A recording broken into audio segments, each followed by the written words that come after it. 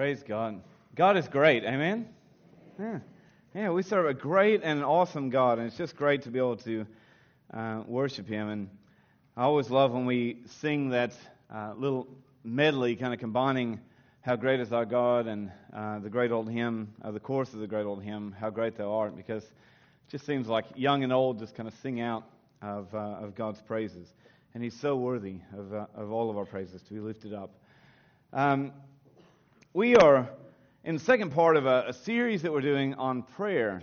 And we're talking a little bit about repentance and petition today and the importance of prayer in our life. And so we decided it's important as a church that we kind of start off the year saying we think prayer is important. And communication with God every single day should be part of our life. And it's just such a crucial thing that we also, last week, we began the series by saying prayer is more than just bowing our head and closing our eyes and having that time in prayer. There are different aspects of prayer, and so we're kind of taking each week in January to cover a few different aspects of prayer. Now, your prayer time at night or morning or during the day, it may include all of these things, but it's important to recognize as a church that prayer is more than just any one certain sentence or prayer that we read or say to God. Prayer is our communication with God. It's a two-way street of speaking to God, what's on our hearts, what's on our minds, and listening to God. Allowing Him to challenge our life and to bring peace and comfort and healing to us, direction to us. And last week we talked about part of prayer, our communication with God, is our praise and worship.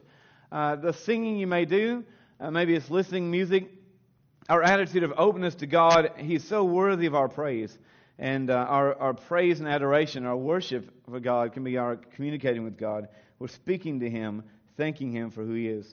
This week we're talking a bit about repentance and petition. Submitting completely to God. Trusting in His plans rather than ours. Letting go of self and sin and letting go of our own plans and trusting God with our life. Laying before Him the things that we want, but trusting Him with it.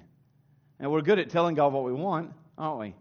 But sometimes we're not so good at just letting go of those things and trusting Him with them. And so we want to talk a little bit about these things this week. And later on in the series, in fact, next week we're talking about intercessory prayer, and Murray's bringing the message for that. And we are so thankful for this series on prayer, and I just want to challenge you to come along each week and to be challenged in new ways in which we can communicate with God. Some of this familiar stuff.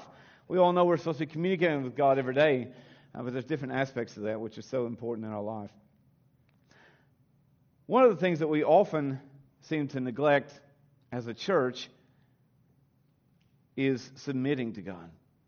We're good at singing His praises and kind of going about doing different work and ministry of the church, but letting go of our own plans and just trusting God, letting go or admitting even that we have wrong in our life and giving that over to God, asking Him for forgiveness and healing and hope, we tend to neglect that. Now, we tend to think as a church often that repentance is for a new Christian, someone who first comes to Christ. They repent of their sins and they ask God to forgive them, and there's that instant cleansing, and there is, and that we're justified of that sin, so it's just as if we'd never sinned. And so that's kind of we've ticked that box and we don't need to repent anymore. But we find in the Scriptures continual calling back to God, a continual asking God to forgive us of our sins and our corruption, to lead us in His ways rather than ours. A continual desire of God for us to trust Him and to submit to Him, even our faults, even our wrongs, and to say, God, I need You, and I need Your direction in my life. I want to read a very familiar passage from the book of Jeremiah chapter 29, verses 11 to 13. Jeremiah chapter 29, beginning verse 11, says, For I know the plans I have for you, declares the Lord, plans to prosper you and not to harm you, plans to give you hope and a future. Then you will call upon me and come and pray to me, and I will listen to you. You will seek me and find me when you seek me with all your heart. Let's just pray. Dear Heavenly Father, I thank you and I praise you that your ways are so much greater than our ways, that you know so much more than we do, and that we can trust you with our lives. And God, even in times in which we have failed you, and often that's the case, we can come to you and we can trust you with even that.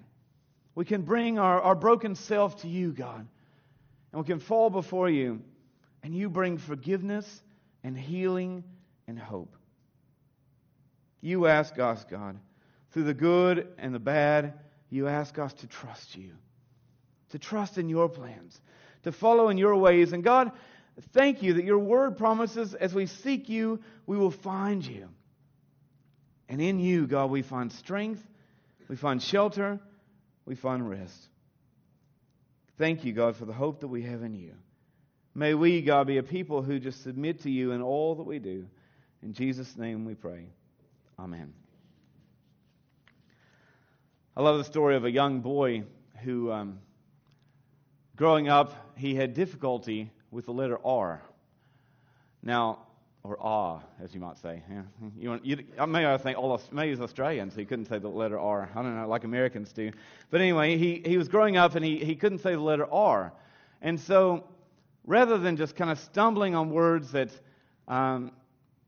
contain the letter R, this boy tended to just completely evade the letter altogether. So he would change his sentences so he didn't have to say the letter R. And he was so embarrassed by it. So his mom and dad put him in some speech therapy, and the lady begins by giving him this sentence. And she said, look, I want you to go home and just practice this every day. Say this sentence so that next week when you come back in, you can say this for me. And the sentence is, Robert gave Richard a wrap in the ribs for roasting a rabbit so rare. Okay? I'll write that down for you so you can say that 7 times fast. Okay? Robert gave Richard a wrap in the ribs for roasting a rabbit so rare. So the next week, the boy comes back in, and she said, have you been practicing this sentence? And he said, yes, I've got it down. He said, I've got this. I've really been working hard on this. And she said, all right, let's hear it. She said, the sentence is, Robert gave Richard a wrap in the ribs for roasting a rabbit so rare. Now your turn.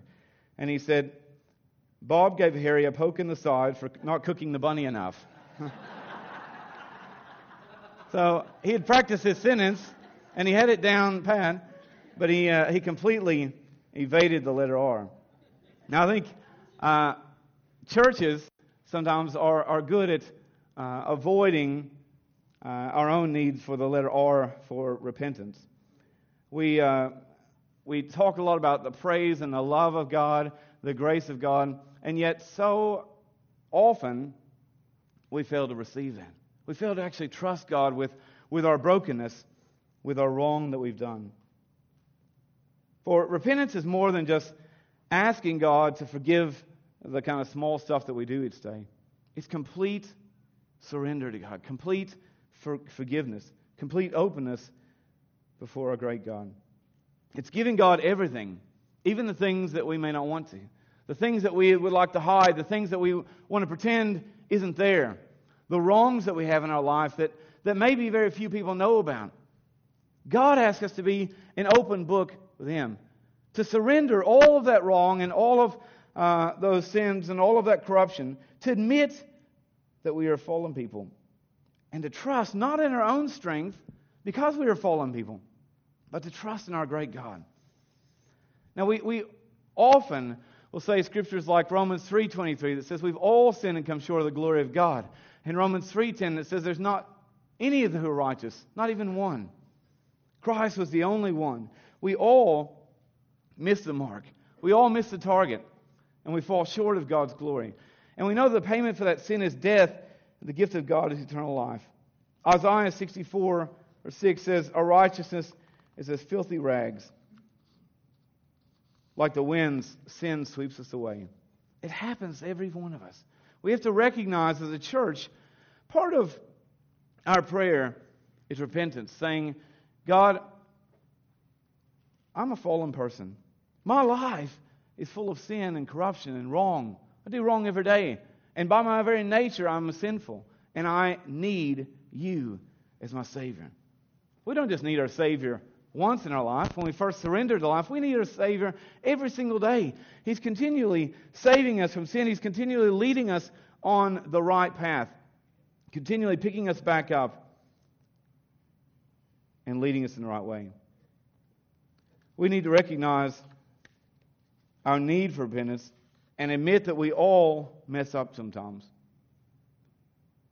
We need to let go of that hurt and that corruption. Acts chapter 20, verse 21 says we must turn away from sin and turn towards God, leaving everything behind and just completely surrendering to Him. It means not just we say, oh, we give God the door of our heart and we just let Him into our heart. Or sometimes we've got a few locked closets there or locked cupboards or whatever it is in our heart that we say, no, God, you can't have that part. God wants us to surrender every part of us to Him.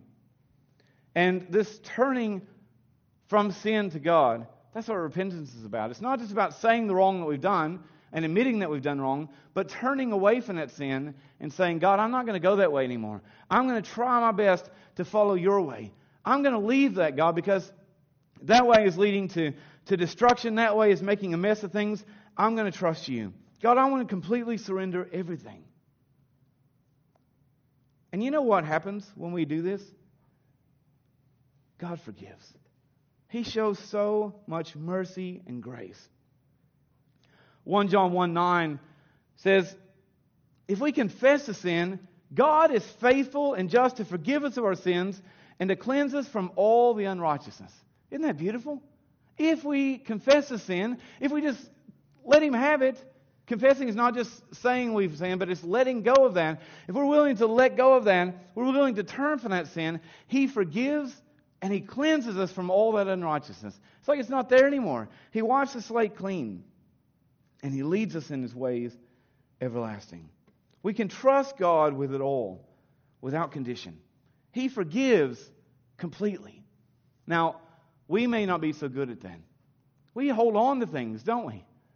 Somebody might come up and say, oh, mate, I'm sorry I did that. And you say, oh, that's all right. And then when they leave, you go, oh. You might ring your wife or whatever and say, oh, guess what?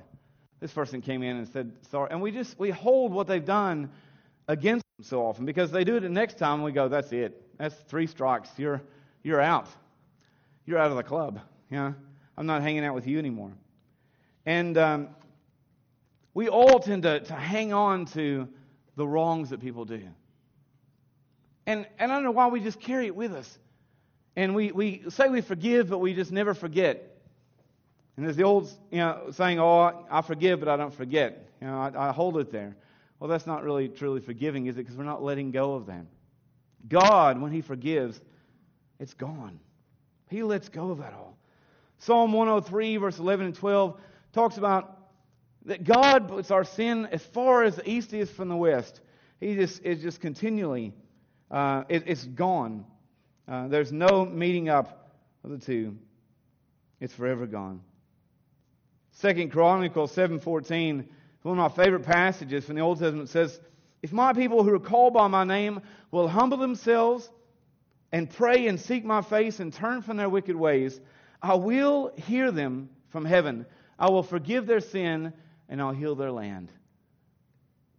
When we let go and we trust God, there is hope. When we let go and we trust God, there's forgiveness and there's mercy. You wonder why we as a church, as a people of God, hold on to anything. Because the Bible promises over and over again, if we just surrender it to God, if we just admit that we're not perfect, we admit that we have fallen parts of us, we admit that parts of us aren't perfect, parts of us are still in darkness, and we say, God, I need you to take this bit. And when we let go of that, He forgives, and He wipes the slate clean, and He leads us back on the right path. He picks us up. He loves us. He doesn't want you to be drugged down by that sin. And guess what? Whether you're going to admit it to God or not, He knows that sin's there. And He sees that dragging you down. He sees that holding you back from being the husband you need to be, the wife you need to be, the co-worker you need to be, the person you need to be. He stops us from the ministry that we need to do as a church. He stops us from working together in love. God sees all that, and He longs to have us give it to Him because He wants what's best for us. He wants to see us have an abundant life. And He says, if you just let go of that, I will forgive you and I'll lead you back in the right way. God longs for us to come to Him in repentance, to lay our hearts before Him, our brokenness. And though our hearts are broken and battered and bruised, we can give them to God. And He provides healing and forgiveness and grace. Part of our prayer, probably every day, part of our prayer needs to be that of repentance. And some of it is saying, God, I've done it again. I've gone there again. I've failed you in this way again. You know that closet that you just cleaned out last week? It's full again. Time to go again.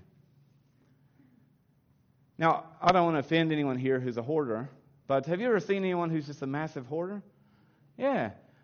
Like some people just don't know when enough's enough, do they? They just keep on collecting. They keep on piling it up. And there was a hoarder in the community in Blacktown, and I may have told you a story, but they she and her husband filled up their whole house, and they had to move out. And they built a house behind their house. And the idea originally was they were going to clean out the first house, and they're going to live in one and rent out one. But they started living in the new house that they built, and that started again. And they started building up. And before long, they had 2 houses that they couldn't walk around in the rooms in any longer. And her mom passed away, and she inherited her house. And so guess where they moved? To her house. And they started all over again. And I visited this lady, and literally when you walk in the house, that's as far in as you can get. You can't. There was nowhere to move around. And she goes, if you need something from the kitchen, it's through here. And there was this little narrow path in between magazines and stacks of clothes and gifts and things that she had bought. And there were ministry groups who had worked with them in years past, and they've come. We've talked about how can we help this family, and they said, I don't know, because they keep on going right back to it again. And they had a ministry who came and they hired out a skip bin, not a normal skip bin. This is like an 18-wheeler kind of skip bin there. They had a truck move in, and they're literally unloading stuff out of this house into the bin that was just rubbish. Some of it just smelt horrible. It sat there for months and sometimes years. And this lady, as some of the youth and young people were putting stuff into the bin, she was getting stuff back out of the bin and bringing back into the other place. It was like, I want to let this go. Oh, maybe not that one. I'll hold on to that one. Wait, that's good. That's good. And you think, what for? You're never going to use that. But it's good. They've got to hold on to it. Well, so often we're like that with our sin. So often we're going, God, I need a fresh start. I need a clean out. And if I just get this clean out, if I get my house looking great, I'll just leave it that way. And I'll be on the right path. Help me get on the right path, and I'm there. And we do that, and before we look around, the closet's full again, and the room's full again. We're renting our house, and we have inspections every few months. And for inspection day, our house is immaculate. It looks great. And every time, all of our family are like, wouldn't it be great if we just live like this all the time? Wouldn't it be great if we just put our dishes away and we clean our rooms, we look after, and everyone's like, yeah, that's great. We're going to do it this time. Guess what happens about the next day after the inspection? Everything's back to how it always is. But so often the sad thing is that's how we live with God. And say, God, I'm ready this time. I'm going to live for you. I'm dedicated and I'm committed. That sounds good. This clean life is great. And we walk in it, but before we look, there's a bowl laying here and there's some clothes laying there, and we need some tidying up to do. We as a church have to admit we don't always have it all together. It's not always inspection day, and everything's not always immaculate. And sometimes it seems when everyone comes to church like everything's perfect and everything's wonderful and everyone else's place is immaculate except for ours. And we're embarrassed because of the sin and corruption. Well, guess what? We are all full of sin and corruption. We are all fallen people. The Bible says, as wonderful as you people are, the Bible says no one is perfect, not even one. We all fall and come short of God's glory. We all need His mercy again and again and again. Part of our prayer has to be repentance, coming to God and surrendering to Him. And part of it needs to be petition, letting God know what we need every day and trusting Him with it. Letting God know what we need socially, emotionally, physically, spiritually, and trust Him to do the work. Now, I mentioned earlier we're good at letting God know what we need or telling Him our plans. We're not very good at just surrendering to Him and saying, God, you know my needs, just look after me. God, I'm open to do what you've called me to do today. Let me talk to whoever you want me to talk to. God, guide my time so that you come first. We're good at telling God what we think we want and how we want things to work out. We're not so good at surrendering things and just trusting Him with it. So He says, yeah, tell me what you need and trust me with it. I'll provide these things, but also just surrender to Him. Luke chapter 12, verse 29 and 31 says, don't set your heart on what you're going to eat or what you're going to drink. Now, this is hard for Baptists. We like to eat and we like to drink. We set our hearts on the barbecue coming up or whatever it is. It says, don't set your heart on these things, on what you're going to eat or drink. Don't worry about it, because the pagan world runs around after such things, and your Father knows that you need them. But seek His kingdom, and these things will be added to you as well. Put God first. Trust Him. Those things they'll come into play. God will provide for you. He knows what you need far more than you do. He will take care of these things as we focus on Him. Philippians 4:19 says, He will meet our needs according to His riches and glory. And they are great. This is the Creator of the ends of the earth. The Creator of everything we know, who has all power and all authority, the King of kings and Lord of lords. He owns it all, and He promises to look after us. He knows our need, and He, above anyone, is able to meet those needs. Psalm 50, verse 10 says, above other things, is that He owns every creature and He owns a cattle on 1,000 hills. I know I mentioned once before Lottie Moon, the great missionary to China, who lived amongst a people who were starving to death. Sometimes her missionary money or funding would run low. And she said, I never worry about the finances, because she said, my Father owns the cattle on 1,000 hills. And if I'm ever in need, I'll just ask Him to sell a cow. And I love that, because it's such a simple faith. Going, my Father, our God, has it all. Why worry about these things when God says, trust me and I will come through for you? Let Him know what we need, yes, but trust Him with those needs. Surrender it all. God cares about what we need. He cares about us. He doesn't want us to just talk to Him in the good days, but in the difficult days, cry out to Him. In the difficult days, we can surrender to Him as well. Psalm 86, verse 7 says, in the day of my trouble, I will call to you, for you will answer me. 2 Samuel 22:7 says, in my distress, I called to the Lord. I called out to my God. From His temple, He heard my voice. My cry came to His ears. He heard and responded with strength and might. Now I want to challenge you, actually, go back later today and read through 2 Samuel 22. Because when God heard, He responded. It says He came in the clouds thundered with the wrath of God. And He came to provide healing and salvation. He saved the one who cries out to Him. He cares about you. That's an amazing thing, isn't it? The Creator of all the universe loves you. He cares for you. And we have the right, because we are the child of God Almighty, to come to Him with what we need. Not just when everything's great, not just to put on our Sunday face and smile and sing His praises in church, but we have the right, as a child of God, to come to Him when we're struggling and to say, God, it hurts. God, I'm in pain and I don't understand this struggle. I'm in distress. I'm in a difficult situation here, God, and I need You. He will hear us and He will answer and He will provide for us. And you know what He helps? He helps us carry that load. He helps carry those burdens.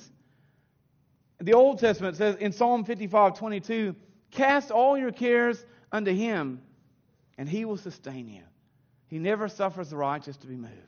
Isn't that great? Cast all your cares unto Him, and He'll sustain you. He will pull you through. In Matthew chapter 11, verse 28 to 30, Jesus is talking. He says, come to me, all you who are weary and burdened, and I will give you rest. Take my yoke upon you and learn from me, for I'm gentle and humble in heart, and you will find rest for your souls. For my yoke is easy and my burden is light. Now, I grew up on a small little farm.